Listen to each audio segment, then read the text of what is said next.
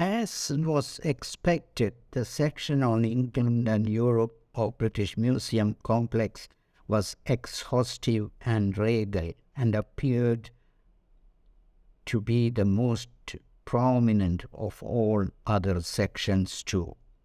Since English kings and queens had taken special care to sponsor the construction and finance the construction and to undertake propaganda role of hyping this museum as the showpiece of England to the world, this pampering of the English and European division was understandable.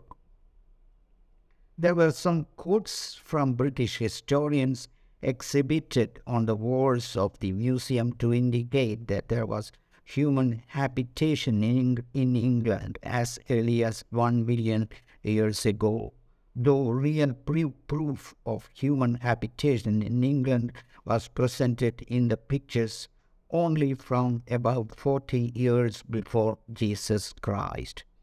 A big chart was being exhibited in the main hall mentioning the progression of England as part of Europe from 4000 BC and how Britishers were mainly hunters and why, being an island nation, England was not part of the European mainland, etc. Introduction of agriculture and metallurgy and mining during the 1000 to 2000 BC era were presented in pictures, and sketches of community graves of the dead were presented, and drawings presented as proof, etc. I was amused to see that in the period between 100 to 200 BC, people of England were preferring to cremate the dead bodies instead of burying them in community graves, which was the custom after Jesus Christ. I was left to wonder what would have been the reason for this shift of treatment of dead from cremation to burial later in the Christianity era.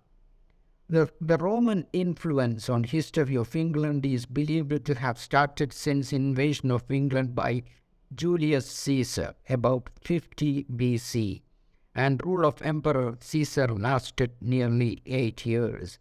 And the Roman influence on England continued for about 500 years AD.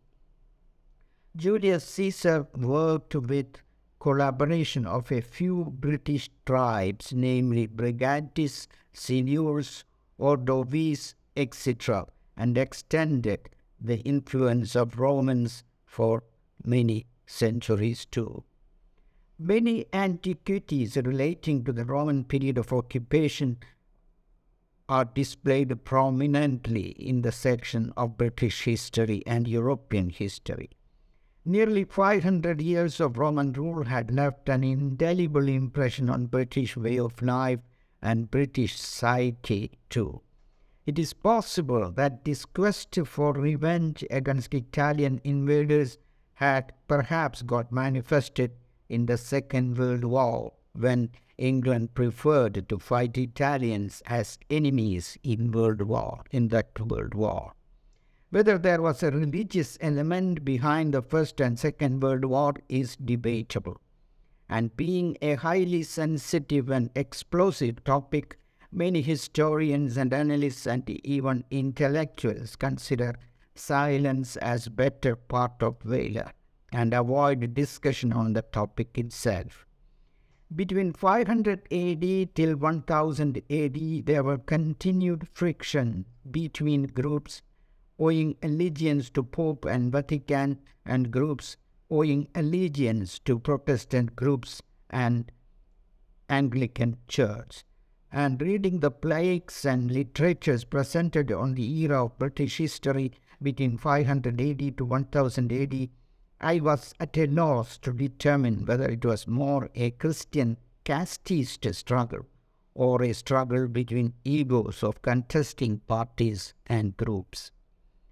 Sketches and drawings and data presented on the walls of the museum seemed to show that Viking warriors from Denmark and Norway had their share of invasion of England, though their rule did not appear to last for more than 20 years.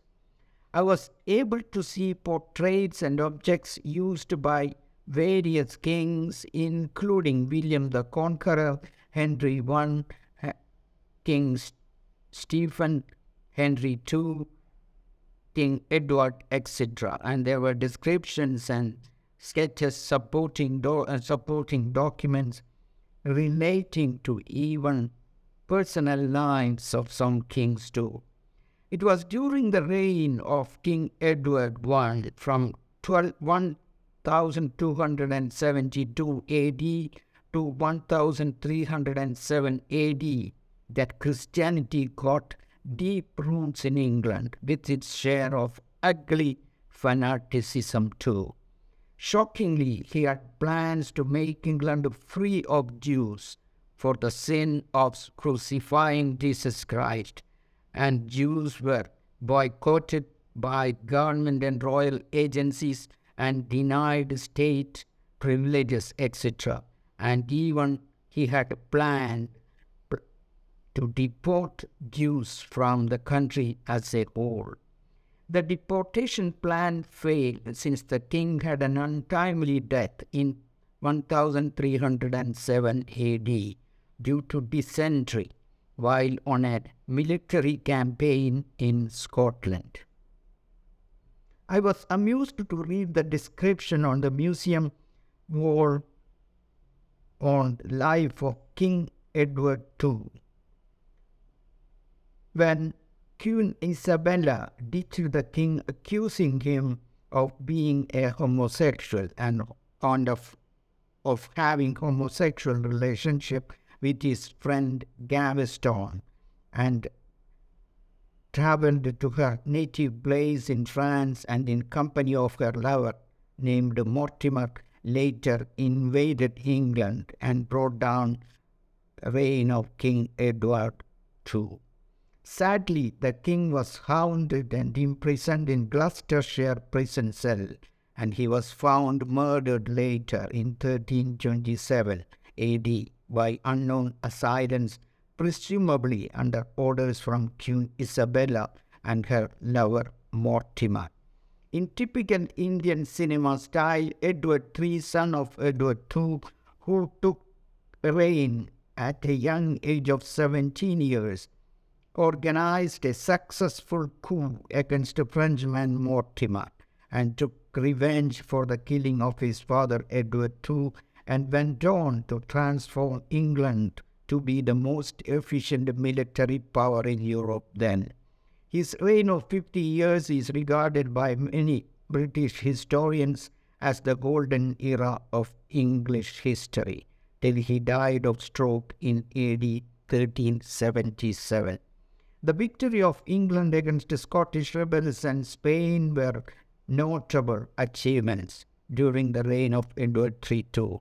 It was during the reign of Edward III that a truce was signed between England and Portugal, the two major naval powers, not to attack each other's navy while on the sea. The encounter with the Spanish army, though, continued for another 200 years, till the defeat of the Spanish Armada in 1588 AD.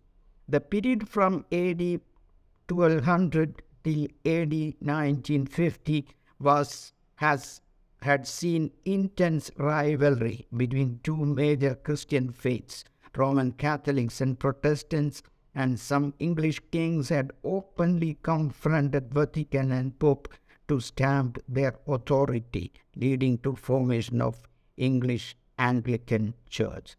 Was not this friction and rivalry and competition to prove superiority of one Christian faith over the other, or was it an ego fight between the two groups? Yes, folks, facts can be 100 times stranger than fiction, and often it is Satan's preaching morals too. Though I was particularly interested to see the events leading to colonization of India, sadly not much was evident on the walls of the British Museum, and those details were hidden perhaps with a purpose to make the world believe that royalty and British kings had no role in colonization of India and other colonies, and that their colonization was a byproduct of trade, though the church and royalty had secretly financed and sponsored the expeditions of sailors and dacoits and pirates to various continents by sea route with a hidden agenda of evangelization and colonization.